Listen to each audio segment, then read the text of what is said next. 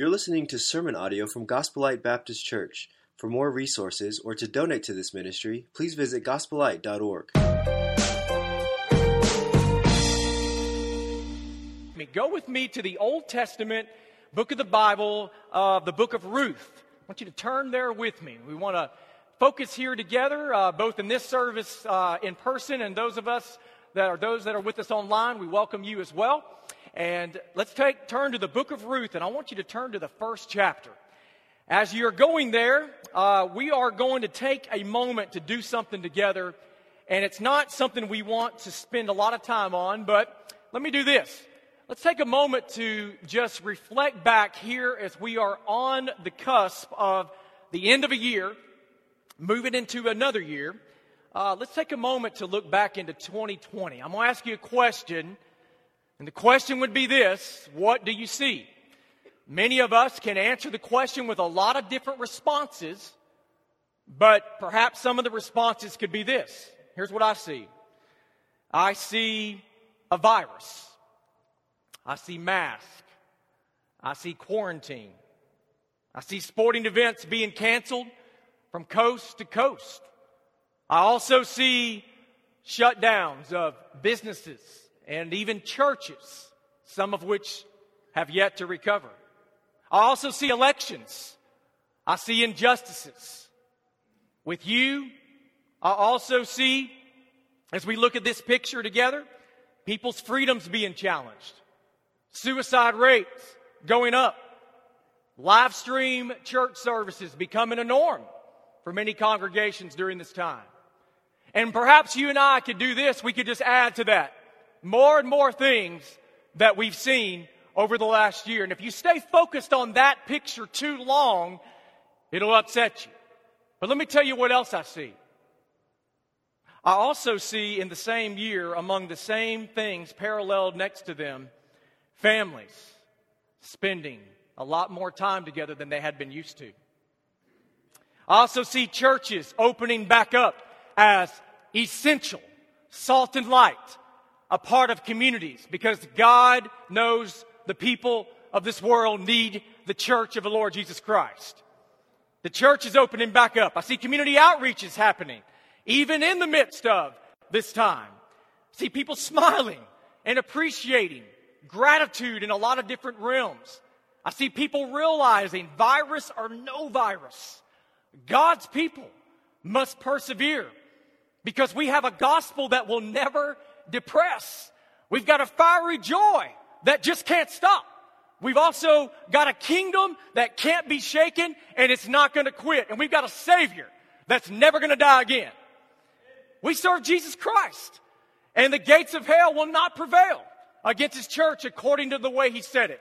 So our celebration today, in the midst of a challenging year, can also be one of celebrating the building blocks that God does in the midst of hard times. Unfortunately, though, this message of hope is what we can actually lose sight of in times of hardship and pain, in times where there are different realms of fear and doubt. Some of these things are things that we've been acquainted with this year in a lot of different respects. One thing I want us to do right now out of the Bible is to go ahead and dive in to a group of people in our Bible that know what it's like in this respect as well. In the Old Testament book of Ruth, it's a story in our Bible that takes place chronologically during the time frame of the book of Judges. So when you go read the Old Testament book of Judges that precedes this book, Ruth, as we know it, takes place in that same book, in that timeline. The period of the Judges included guys like you've heard of Samson and guys like Gideon. And in the Judges, these people here, this was a time in Israel's history that we would identify as the Dark Ages. The Dark Ages of Israel history because it was marked by unprecedented and unparalleled times of selfishness, immorality, faithlessness, widespread irresponsibility. That's why God would send the judges in Israel's history because Israel kept getting themselves down in the mud and they kept on messing around and not taking God's word serious. And then God would send up judges to deliver them and try to get them back on track. That went up and down, up and down. That's the timeline that we find Israel and this book of Ruth happening during that time. And so right there, against the backdrop of the book of Judges, of a ton of irresponsibility and weak character, here comes Ruth. Shining pure, bright, faithful. Coming out of the book, here is this young lady who is so amazing in so many respects as well. Here's one thing that makes her remarkable, is that Ruth is actually a Moabite. She's a Moabite Gentile. So in other words, what that means is she's not a Hebrew Jewish person. She is actually somebody different. But yet she's mentioned right here in our Bible in this way. She comes out of the tribes of the people of Moab that are actually the enemies to Israel. So right here in the front row and center of our Bible book is a lady named Ruth who's a Moabite, who's a part of the enemies of Israel. And God has her right here. In fact, she's even mentioned as one of the 4 ladies in the genealogy of Jesus Christ, our Lord, who comes right down the line. So this lady is amazing in that way. Overall, the book of Ruth is a story that starts off with tragic circumstances, but then it begins to gradually increase into what becomes a new beginning. And what we love about that picture is because it looks just like life looks for us. It looks the same way because it's never going to be perfect. It's going to many times have challenges and difficulties. Some are more severe than others. It's not always days where there's no trouble and pain. And in the book of Ruth, we find it this way. There are pathways throughout these 4 chapters of this book that prove that God's faithfulness in loving and caring and superintending providentially for His people is undeniable. It's all over this book. And as much as I would love to go ahead and preach through all 4 chapters, I'll save that and we'll just look today in the first chapter to get a good picture of what these things look like. Today I want to preach to you on this passage about God's pathway to a new beginning. And the reason why that's important in this moment is because we are on the bookend of an end of a year. We're going into a new time frame. We're leaving one season of life and we're about to turn the chapter to a new season. And one of the tragedies that can happen many times in our life is that we've had bad, challenging, ugly things to deal with. And when life brings those things in, we do not want to recycle those defeats, live in those tragedies, live in that pain, and never ever know what it's like to move on and to move forward into what God has next. If you and I could just go to chapter 4 and get to the end of this book, you and I would look at Naomi in this passage of this chapter 1 and go, wow, if she only could have seen chapter 4 when she was walking through chapter 1. That's what life looks like. Because right now, if we're vulnerable and honest and transparent in the presence of our God, let's just go ahead and take a look right now at our lives. And let's identify if there are any broken things. Broken things that are still yet to be healed. Things that are not quite what they need to be.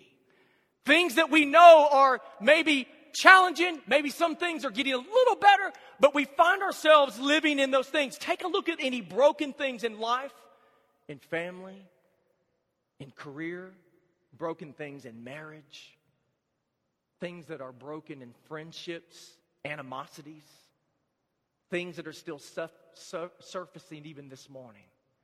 And if that is true for any one of us today, wherever we could be on the path toward healing and restoration, wherever we are, I really, really want you to just jump into the text with me. I want us to see what the Bible says, and I want us to know that we're not talking about some kind of made-up story. This is a real woman with a real life who had some real troubles that God brought breakthrough in a beautiful way. That can be your story too. But you and I need to take the principles out of the text and let's see exactly what God has in store for this lady we call Ruth. So do this with me. I want you to see with me, beginning in chapter 1 here, there are 4 different pathways that God uses difficulty to direct us. So understand very quickly that the pathway is not a bed of roses. This is a path that has thorns in the roses. This is when we have difficult paths that we must go through to get to the beautiful that waits on the other side. But there is no detour. There is no back road. There are some times when you just got to be Israel and you just got to go straight through Jericho and there's no going around it. Sometimes you just got to go into that lion's den, Daniel. Sometimes, Moses, you're just going to have to go straight into Egypt and face the king. Sometimes you're just going to have to go ahead and defeat this army with your small army, Gideon. Sometimes you just got a small little bit to work with. Sometimes there's not a whole lot going on, but there's a God bigger than all the smallness of everything else. He's the God. That's the God of Naomi in the text. And He's the Lord who's seeing this woman through. So I want you to see with me that many times in our life when we have the difficulties, we would wish there would be some other way that God would deliver, that would help, that would bring about a new beginning. Why does it have to be this hard? Even Jesus our Lord said, if it's possible to take the cup, if it's possible to have another way, then I will. But here's what we pray with God's will. God, your will be done. In my life, through my circumstance, no matter how ugly it is, and I wish it could be different, your will be done through me. Let's go, Lord. And we begin to walk that journey. Go with me in this text and see the pathways God took the ladies on in this text and know how difficult it was. And look what He did to bring them to the other side. So here's what we find in chapter 1, beginning at verse 1. During the time of the judges, there was a famine in the land. A man left Bethlehem in Judah with his wife and 2 sons to live in the land of Moab for a while. The man's name was Elimelech, and his wife's name was Naomi. The names of his 2 sons were Mahlon and Chilion. They were Ephrathites from Bethlehem and Judah.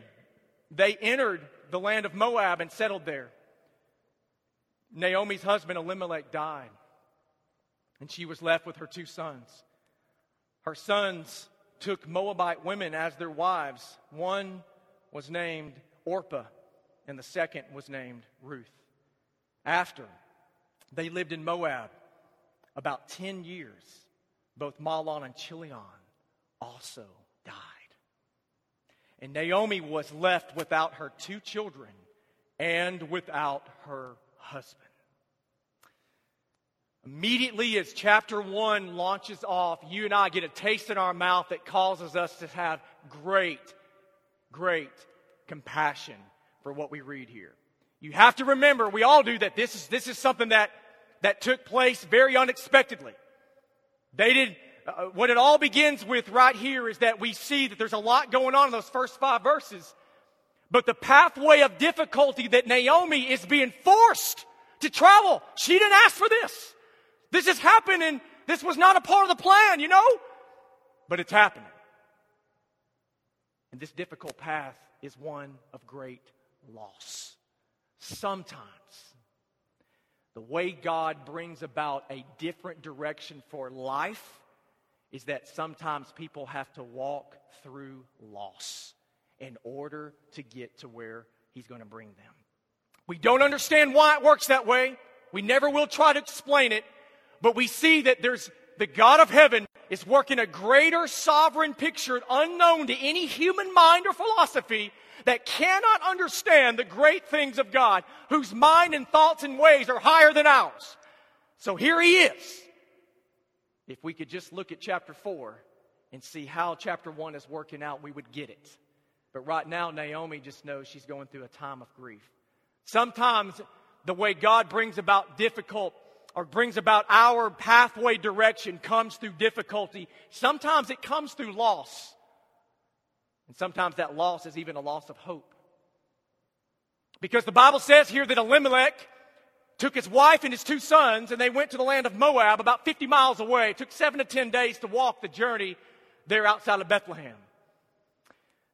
Because there was a famine in the land. A famine meant there was no food. They needed to find food. It was not uncommon in Bible times for there to be famines, but it would have been very not common to completely uproot your entire family to go live in a land, especially the land of Moab, that is the enemies of Israel.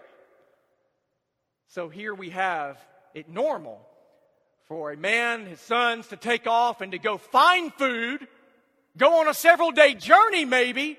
Honey, y'all stay here. We're not leaving. We're not moving just because there's no food. We're going to go find food and bring it back because this is where our life is, in Bethlehem. But to uproot, to go live in the enemy territory shows a great loss of hope. And many times when life becomes so difficult, loss of hope is what happens. It's amazing because the Hebrew name Bethlehem translates house of bread. So the irony is that the God of heaven was not going to forsake his people. He would still provide for them. They had to wait on his provision. He would bring it. But they got impatient and lost hope in God to provide during the famine. It's very interesting because in Psalm 37:25, the Bible declares this word, I have been young and now I am old, yet I have not seen the righteous abandoned or his children begging for bread. God is faithful. And he will not allow his people to be forsaken. It doesn't mean that people won't walk through a difficult time. That's a part of the problem. Many times the misconception is because I follow Jesus, I will never have anything hard in my life. No. When we follow Jesus, we finally have someone to walk with us through our hardship versus trying to do it on our own without Christ. That's why we want the gospel to be proclaimed. That's why Jesus is Lord. That's why if you're lost today without Christ, I pray you repent and believe the gospel that Jesus died and rose again because he loves you and he cares for you, friend. He's the one that walks with us through these hard times. There was a loss of hope. Elimelech, what are you doing? Taking your whole family, man. Just go find food and bring it back. But there was a loss of life. Can you imagine in a 10-year decade, Naomi's husband and the 2 children of her womb have passed away? I mean, she's not only in the enemy's territory in a foreign land, but now she's in a land where she has the 2 Moabite women they've been married, but she has no one else. What is happening here? She's desperate. So what we know is there was even a loss of life here. Naomi is crushed with the death of her husband, her 2 sons. Let me ask you a question.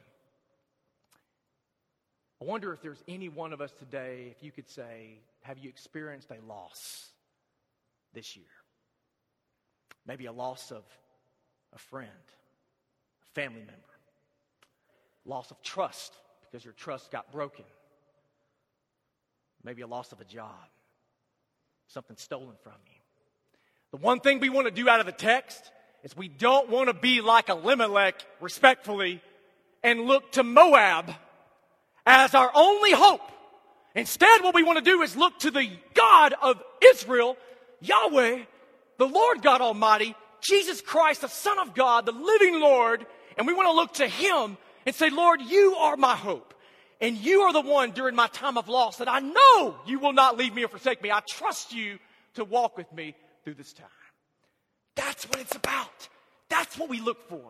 And today in a time in life, if there's any of us that have been on a difficult path and there have been losses, sometimes God's direction is working on your behalf and my behalf to bring about a greater good even through loss. But sometimes that loss comes with loneliness. Let me tell you, look in your Bible here at verse 6, and I want you to get a good picture of what loneliness is described as here. It's very clear. Listen to this. she and her daughters-in-law prepared to leave the land of Moab.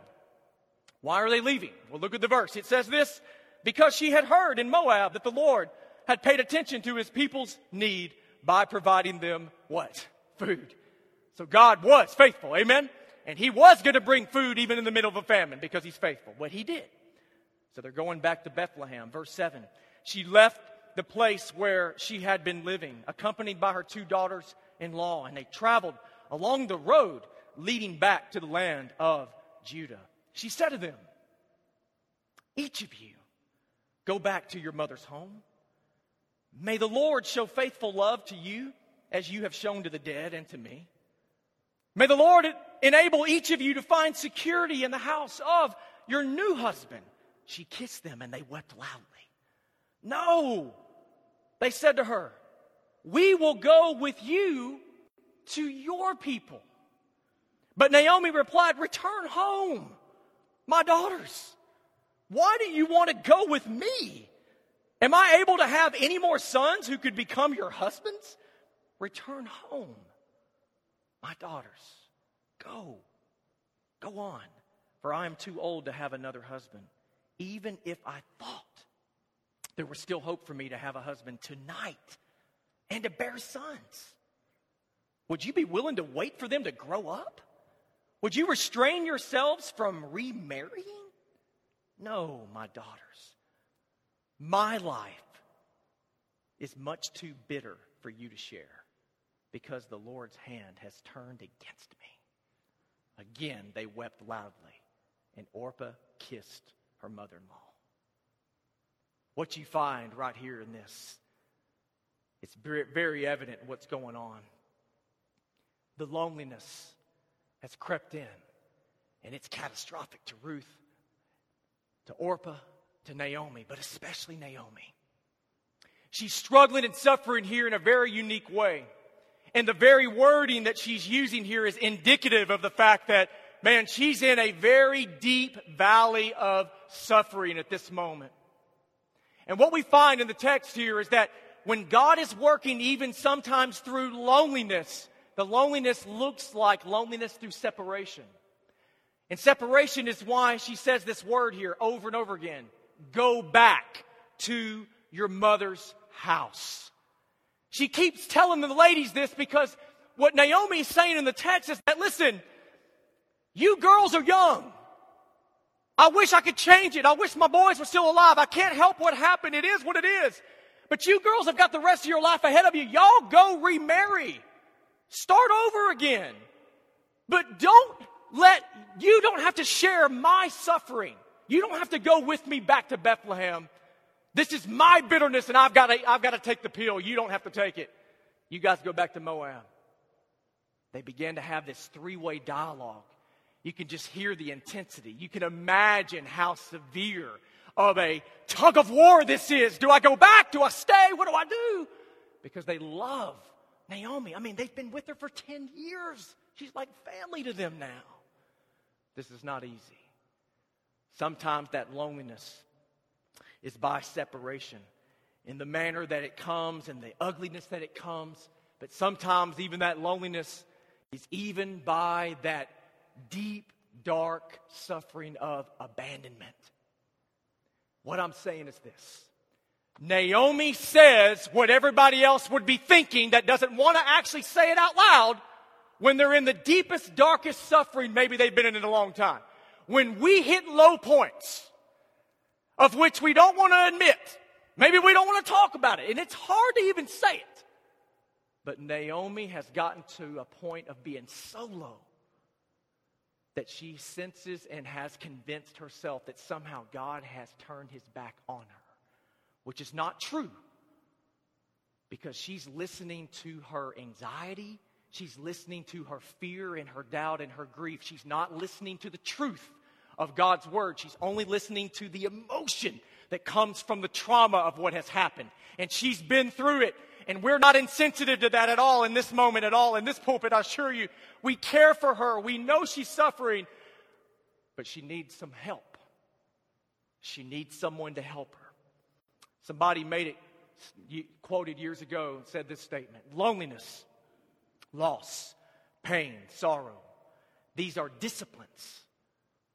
God's gifts to drive us to His very heart so that it will increase our capacity for Him. Sometimes it works in that way. And that's the way God is working even in this text. Naomi's at such a low point. She doesn't know how to go forward. She doesn't really know what to do next. She just knows she doesn't want the two girls to come with her because she's now so alone. Can you imagine? At least Ruth and Orpah can go back to Moab where they have their families. They have their community. They have their society. They have people they've grown up with. Even though their husbands have passed on, there are people there to help them. Ruth, Orpah have it made. But Naomi, she's going back to Bethlehem. Nothing. Her only memory in Bethlehem was where Elimelech, Mahlon, and Chilion were. That's when they left. She needs help. She's low. The time that you and I would understand this abandonment is how she feels. Let me ask you this question, and the question's a real question. Is there any one of us maybe that seriously struggle with loneliness? In this time of the year, it's sometimes common for that to be a factor. And we hurt for families and people that are having first Christmases without someone they love, or walking out of a very difficult time with something else that took place and trying to move forward. These are tough times for some people. Is there any of us that struggle even with loneliness? To the point of where maybe we've begun to conclude like Naomi, I'm just not sure where the Lord is working in this anymore. I've prayed and I've prayed and I've waited, and it seems like nothing's changing. I don't really know what to do next.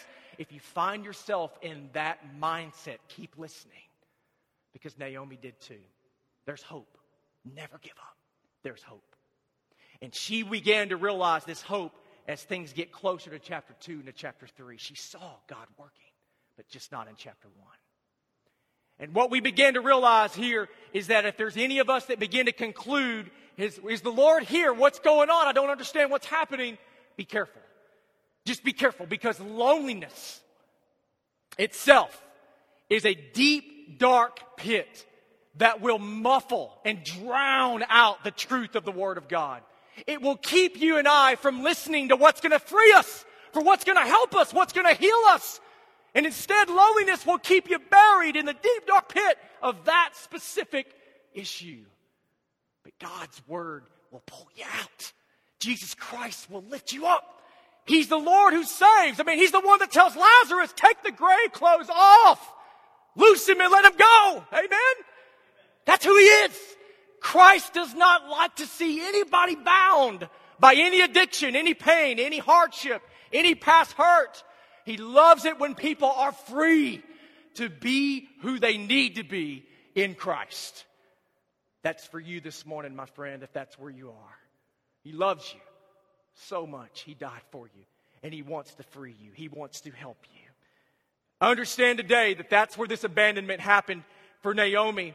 And so what we've got to remember and keep learning is that we never want to take our direction for life from the voice of loneliness or the voice of loss.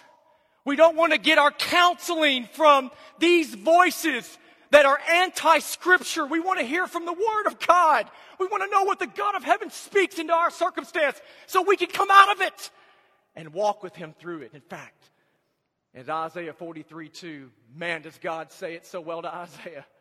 He said this word as a declaration. I will be with you when you pass through the waters, and when you pass through the rivers, they will not overwhelm you. You will not be scorched when you walk through the fire, and the flame will not burn you. It's a declaration from God to Isaiah. It's His way of telling him, listen, Isaiah, I didn't say you wouldn't walk through it. I just said you wouldn't burn when you did. I didn't say that the river, that you wouldn't go through the water. I just said I wouldn't make sure it wouldn't flood you. It's God's way of saying no weapon formed against you will prosper. Isaiah, I know you're going to still go through hard times, but I'm walking with you like I was Daniel when he was in the den of lions. I'm there in the midst. I shut the mouth of lions. I know how to stop when things have gone far enough. Trust me. Don't abandon me, because I haven't. it's so easy, isn't it? To listen to those voices and start taking our direction, convincing ourselves this is what's best, and then all of a sudden we start becoming what we're listening to instead of listening to the freeing, liberating, inerrant, inspired Word of God. Speak, Lord, for your servants are listening. That's what we need. A couple of guys were walking to a village. They got near a river. And as they got near the river, it was between this village they left and the village they were going to. They got there and they noticed there was a lady who was sitting at the edge of the river. She was sitting by the very spot where there was this bridge. Well, a recent heavy monsoon rainstorm came through and washed the bridge away. The lady was crying and upset because she couldn't cross through to the other side. Fortunately, this area of the river was shallow enough to tread through. But she wasn't wanting to do that by herself. She had a lot of things with her to get across to the village. So the men said, well, ma'am, we'll carry you through. So they got hand to hand. They carried the lady right on across. And she got on the other side, quit crying, and she made it on to the next village. About 1 mile down the road, the two men are walking. And the guy just, while walking, says, man, look at my clothes. Look at how filthy I am right now from carrying that woman. And man, my back is really starting to hurt me a little bit too. The guy listening to him didn't say a word. They just kept walking. 3 miles later, he gets down and the man just falls out. Falls out on the ground, starts laying out on the ground, complaining and moaning and groaning. And he says, oh, my back hurts. I can't walk anymore. I don't know what I'm going to do. And he's looking up at the guy who's standing on his feet. And he says, why isn't your back hurting? And the guy looks down at him and he smiles. He's shaking his head. He said, well, that's because I sat the woman down 5 miles ago. You haven't sat her down yet. You know what he's saying? You won't let go. You keep carrying the burden. You keep carrying what it is that you don't like. And you can't get over what you don't like. So that's why you haven't sat her down yet.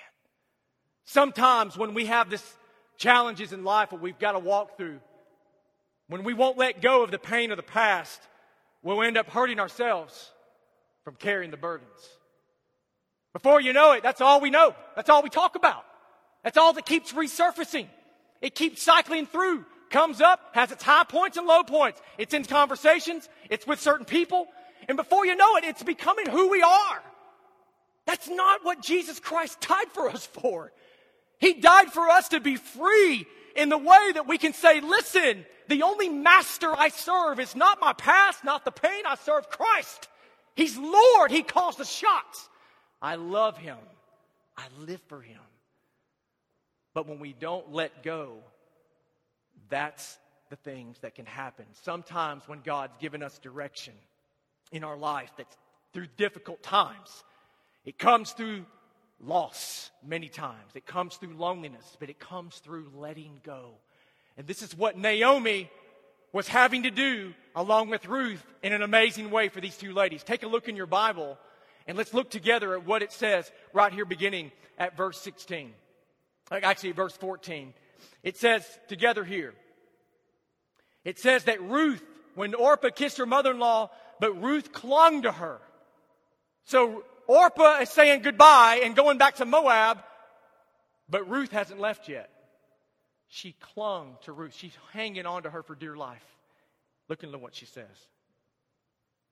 Naomi said, look, your sister-in-law has gone back to her people and to her God. Notice that's a little g. That means that the Moabites worship false gods, not the God of Israel. That's why they were different in that way. So she goes back to worship her God, false God. She says, follow your sister-in-law. But here's what Ruth said. Do not persuade me to leave you or go back and follow you and not follow you. For wherever you go, I will go.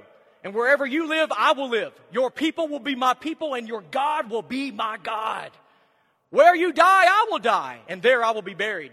May Yahweh punish me and do so severely if anything but death separates you and me. When Naomi saw that Ruth was determined to go with her, she stopped trying to persuade her. Wow. In that specific verse, in that passage, and the way that happens together, we get a picture right here in front of us of what Naomi is having to face and what Ruth is having to face. Now, everybody listen, because what's happening is this. They've walked through loss. They've walked through loneliness. Now they're having to face something new that they haven't had to face, and that's letting go. It's very hard for some of us to do, you know. It's hard to really let go, because when we let go, we're letting go of what we think we have control of in our emotions of attachment to whatever it was that we could not get past 10 years ago, 1 year ago, 5 months ago. We hold on. But to let it go is to kiss it goodbye. To let it go is to turn over to God. To let it go is to somehow not let it have control anymore for ourselves. So what we've got to do is be willing by faith to trust God, to let it go. But it's hard to do. But it's not impossible. Because we serve the God of the impossible. So it's all possible.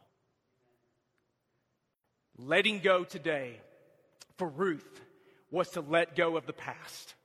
This lady was willing to walk away from everything she knew and to follow a lady she had only known for 10 years into a land called Bethlehem she'd never lived before. You know why? It's because Ruth, her dreams were larger than her memories. She was willing to look ahead by faith because she knew Moab couldn't compare to the God of Naomi. Somehow, at some point, this Moabite Gentile named Ruth, hanging out, chilling for 10 years with this Bethlehem family that worshiped the God of Yahweh, a God of heaven, somewhere along the way, Ruth became a believer. We don't know when it happened.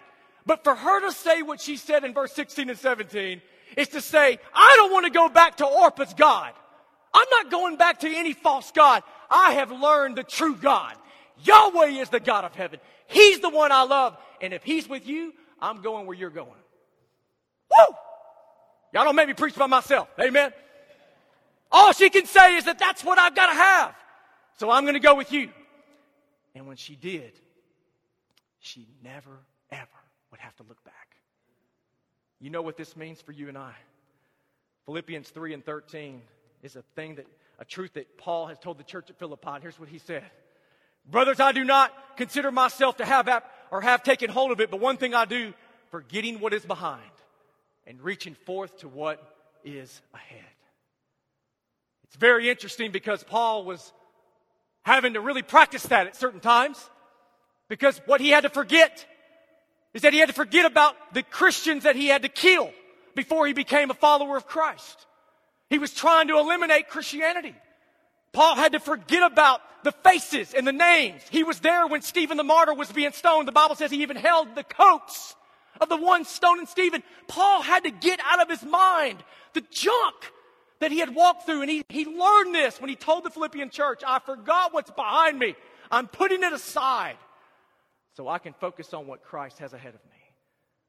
Many times in the difficult paths we have to walk, we come to points where we truly, wholeheartedly get on our knees, our face before God, and say, Lord, I'm letting it go.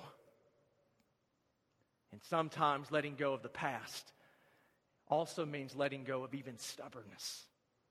Because even Naomi here had to come to a point where this lady is over and over saying, go back to your homeland, go back to your mom's house, go home, my daughters, go home. Over and over she is. And then finally in verse 18 she says, okay, I can't persuade you.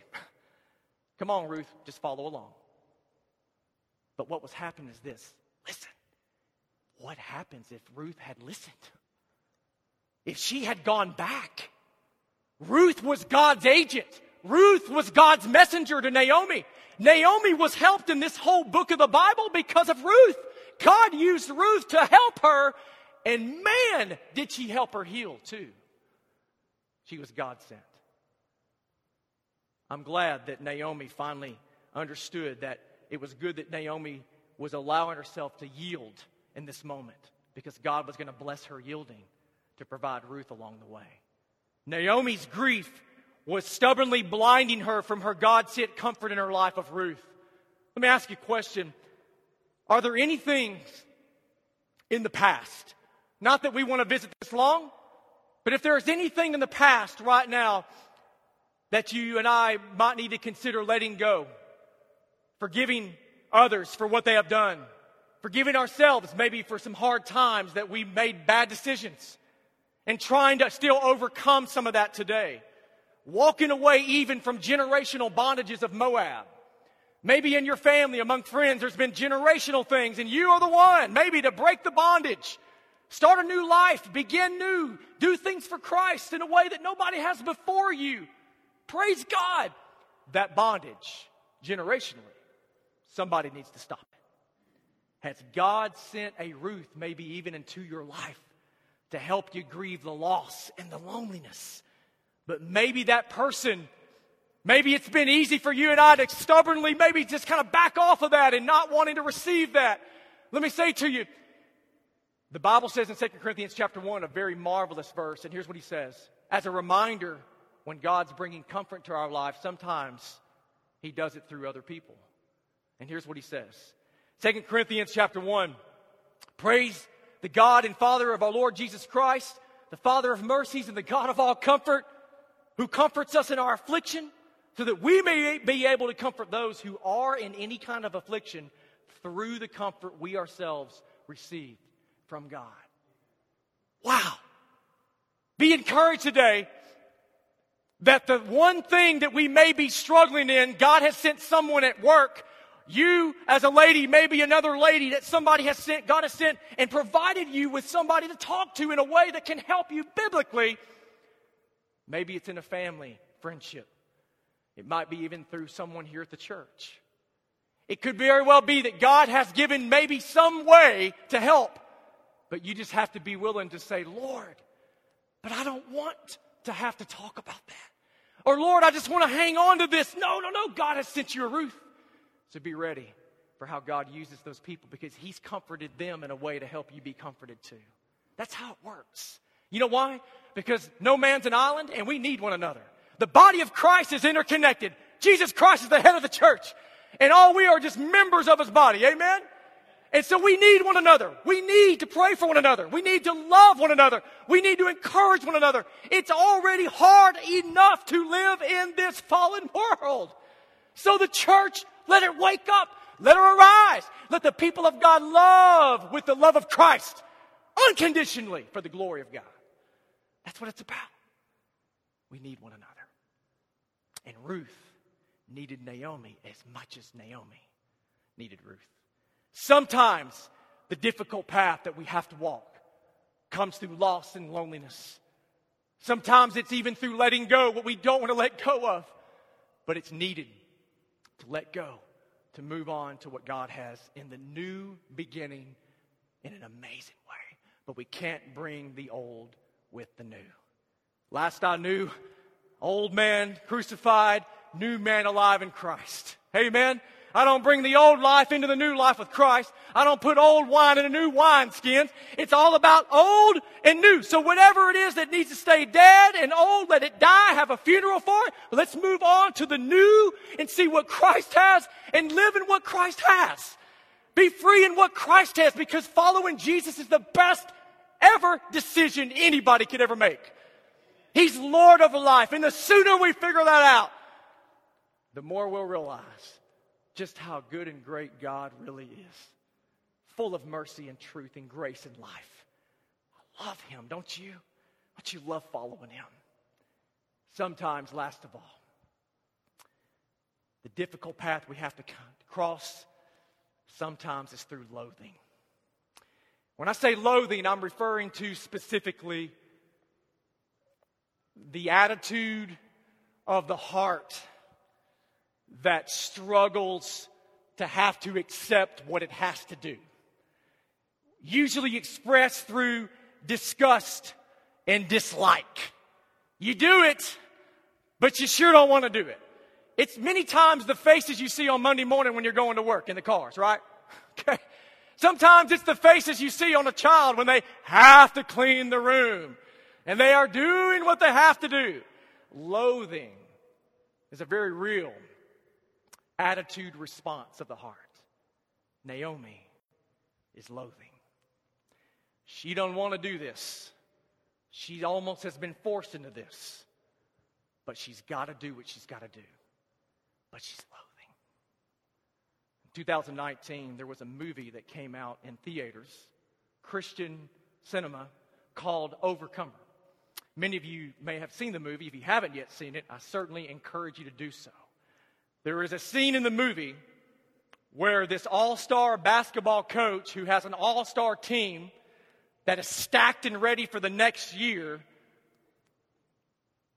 to take a championship suddenly loses his team and is given a track team instead to coach with only one athlete who has asthma. He's loathing badly. God has sent a man into his life who I would say is a Ruth to a Naomi. And the man is blind and he can't see. He's suffering in the hospital. I want you to take a look at this and get a glimpse of what loathing looks like, but pay attention to the way the man counsels him out of it. Let's take a look. Thomas? Yes. Hey, it's John Harrison. Oh, it's the maybe not basketball coach. Yeah, it's looking more like maybe not. You got time for a visit? Well, let me check my calendar.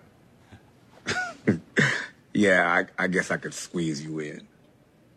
Interval training is good too. Run 1 minute fast, then 1 minute slow. Then increase to 2 minutes fast, 1 slow. 3 fast. Well, you get the idea. Oh, this is good. Oh, it should go without saying that them eating healthy and getting good sleep is crucial for your team. Well, I only have one runner, and she's got asthma, so I'll have to figure it. Wait a minute, hold up. You lost your ball team. You changed sports, and you still got no team. Well, that's sad even for me. Well, you see why I'm so frustrated. Yeah, actually I do. This year, I had the players, I had the schedule. I mean, this was going to be our year. I'm sorry. I'm going to dump on you. Sean, if I asked you who you are, what's the first thing that comes to mind? I'm a basketball coach. And if that's stripped away? Well, I'm also a history teacher. Okay. We take that away. Who are you? Well, I'm a husband. I'm a father. And God forbid that should ever change. But if it does, who are you? I don't understand this game. It's not a game, man. Who are you? I'm a white American male. Yeah, well, that's for sure. Is there anything else? Well, I'm a Christian. And what's that mean? It means follower of Christ. And how important is that? It's very important. Interesting. All right, so far down your list. Okay, wait a minute. I could have easily said Christian first. Yeah, but you didn't. Look, John. Your identity will be tied to whatever you give your heart to. Doesn't sound like the Lord has first place. You're calling me a bad Christian? Let me be a little direct. Last time you were here, you said you'd pray for me. Did you?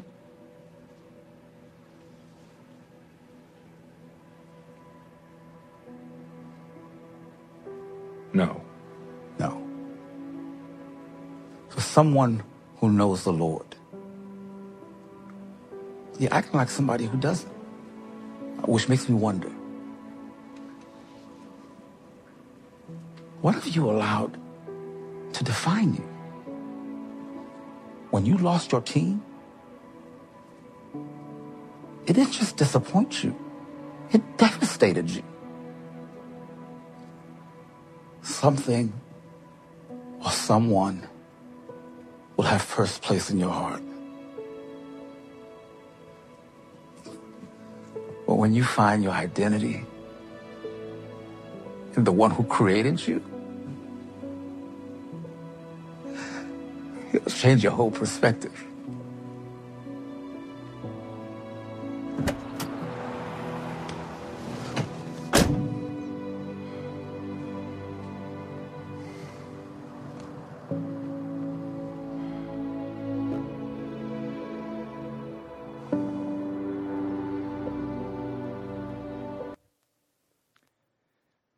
What a powerful reminder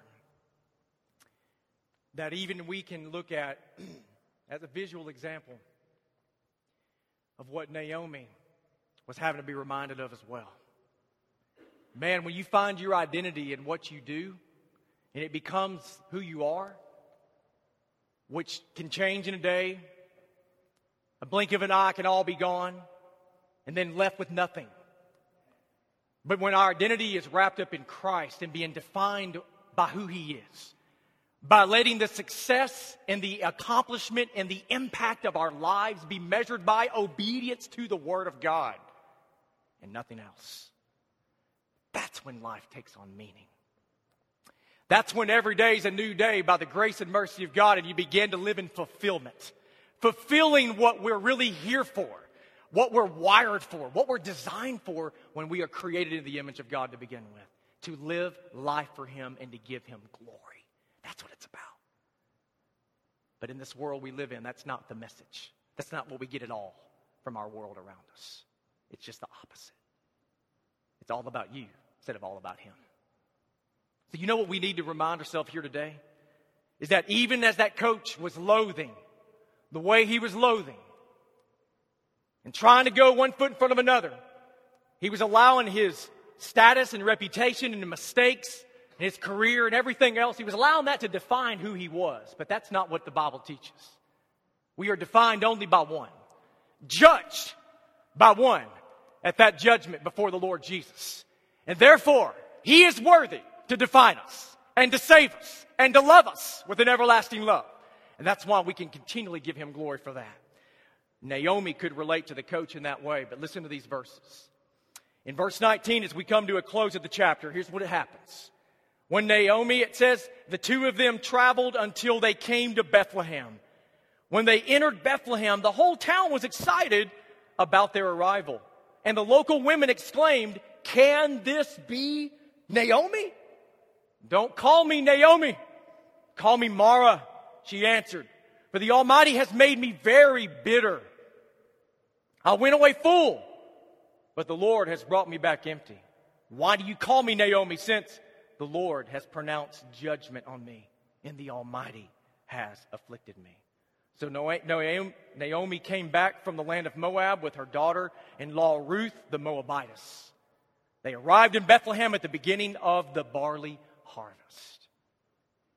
What we find in this text that becomes even more apparent to us as well is that the loathing here that has happened is that Naomi's loathing, one foot in front of another, just trying to get there. She shows up in Bethlehem, and even though God has given her a new beginning, she has got her own welcome home crowd. 10 years has not been long enough to forget who she was.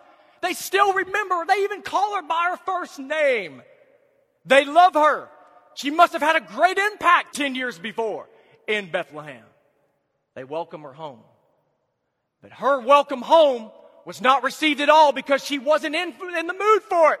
She didn't have the heart for it. She was still grieving and said, "Call me Mara," which means, in translation, bitterness. She was loathing the new beginning and even loathing the bitterness. Naomi's identity is now wrapped up in her pain, not in the promises of Yahweh, the God of heaven. Naomi is so much now defining who she is by what has happened to her. She has forgotten who God is and what He can do for her and through her. She's forgotten that. So badly, we just want to come alongside Naomi and love on her and help her and say, "Naomi, the Lord is your shepherd. You shall not want, even in the middle of a famine. He makes you to lie down in green pastures. He leads you beside the still waters. He restores your soul, even now, back in Bethlehem. Though you have walked through the valley of the shadow of death, of your husband and your sons, you don't have to fear any evil, Naomi, because God is still with you. His rod and his staff, they comfort you through Ruth. He's led you in the path of righteousness, even though it's been difficult. But he's done it for his name's sake. Surely he's prepared a table before you in the presence of your enemies of Moab. Your cup is running over. Look at how many people still love you and want you.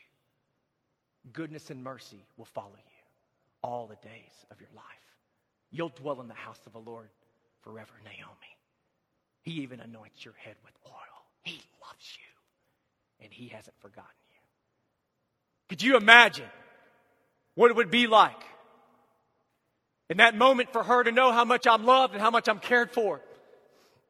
In spite of the difficult circumstances, even right now, I have a question as I kind of come to an end here. No matter how difficult the path has been, wherever 2020 or even before, whatever that looks like, can you see the mercy of God through some new opportunities, some new horizons, some new friendships, new growth in Christ, new provisions? Are you taking advantage maybe of some of those opportunities? Or have you allowed maybe any of the bitterness that comes alongside those just to consume you? I'm here to encourage you. I'm here to say, I'm sorry. I come alongside anyone here in the church family as well to just say, if it's been difficult and you've walked that journey and you can identify some of these truths as reality in your own life, know that we love you. We are here for you. You are cared for. I don't even have to know you to say that I love you because you're made in the image of God and Christ died for you like he did for me. You're cared for. But if you're hurting this morning and the pain is real, then it would be right to say, God, what Jeremiah said in chapter 20, verse 9 is still so true. If I say I won't make mention of him or speak any longer in his name, his message becomes a fire burning in my heart. Shut up in my bones. I become tired of holding it in, and I cannot prevail. It's Jeremiah's way of saying, God, even if I'm far away from you for some reason, I still have got to be near you. I've got to speak your word because it's within me.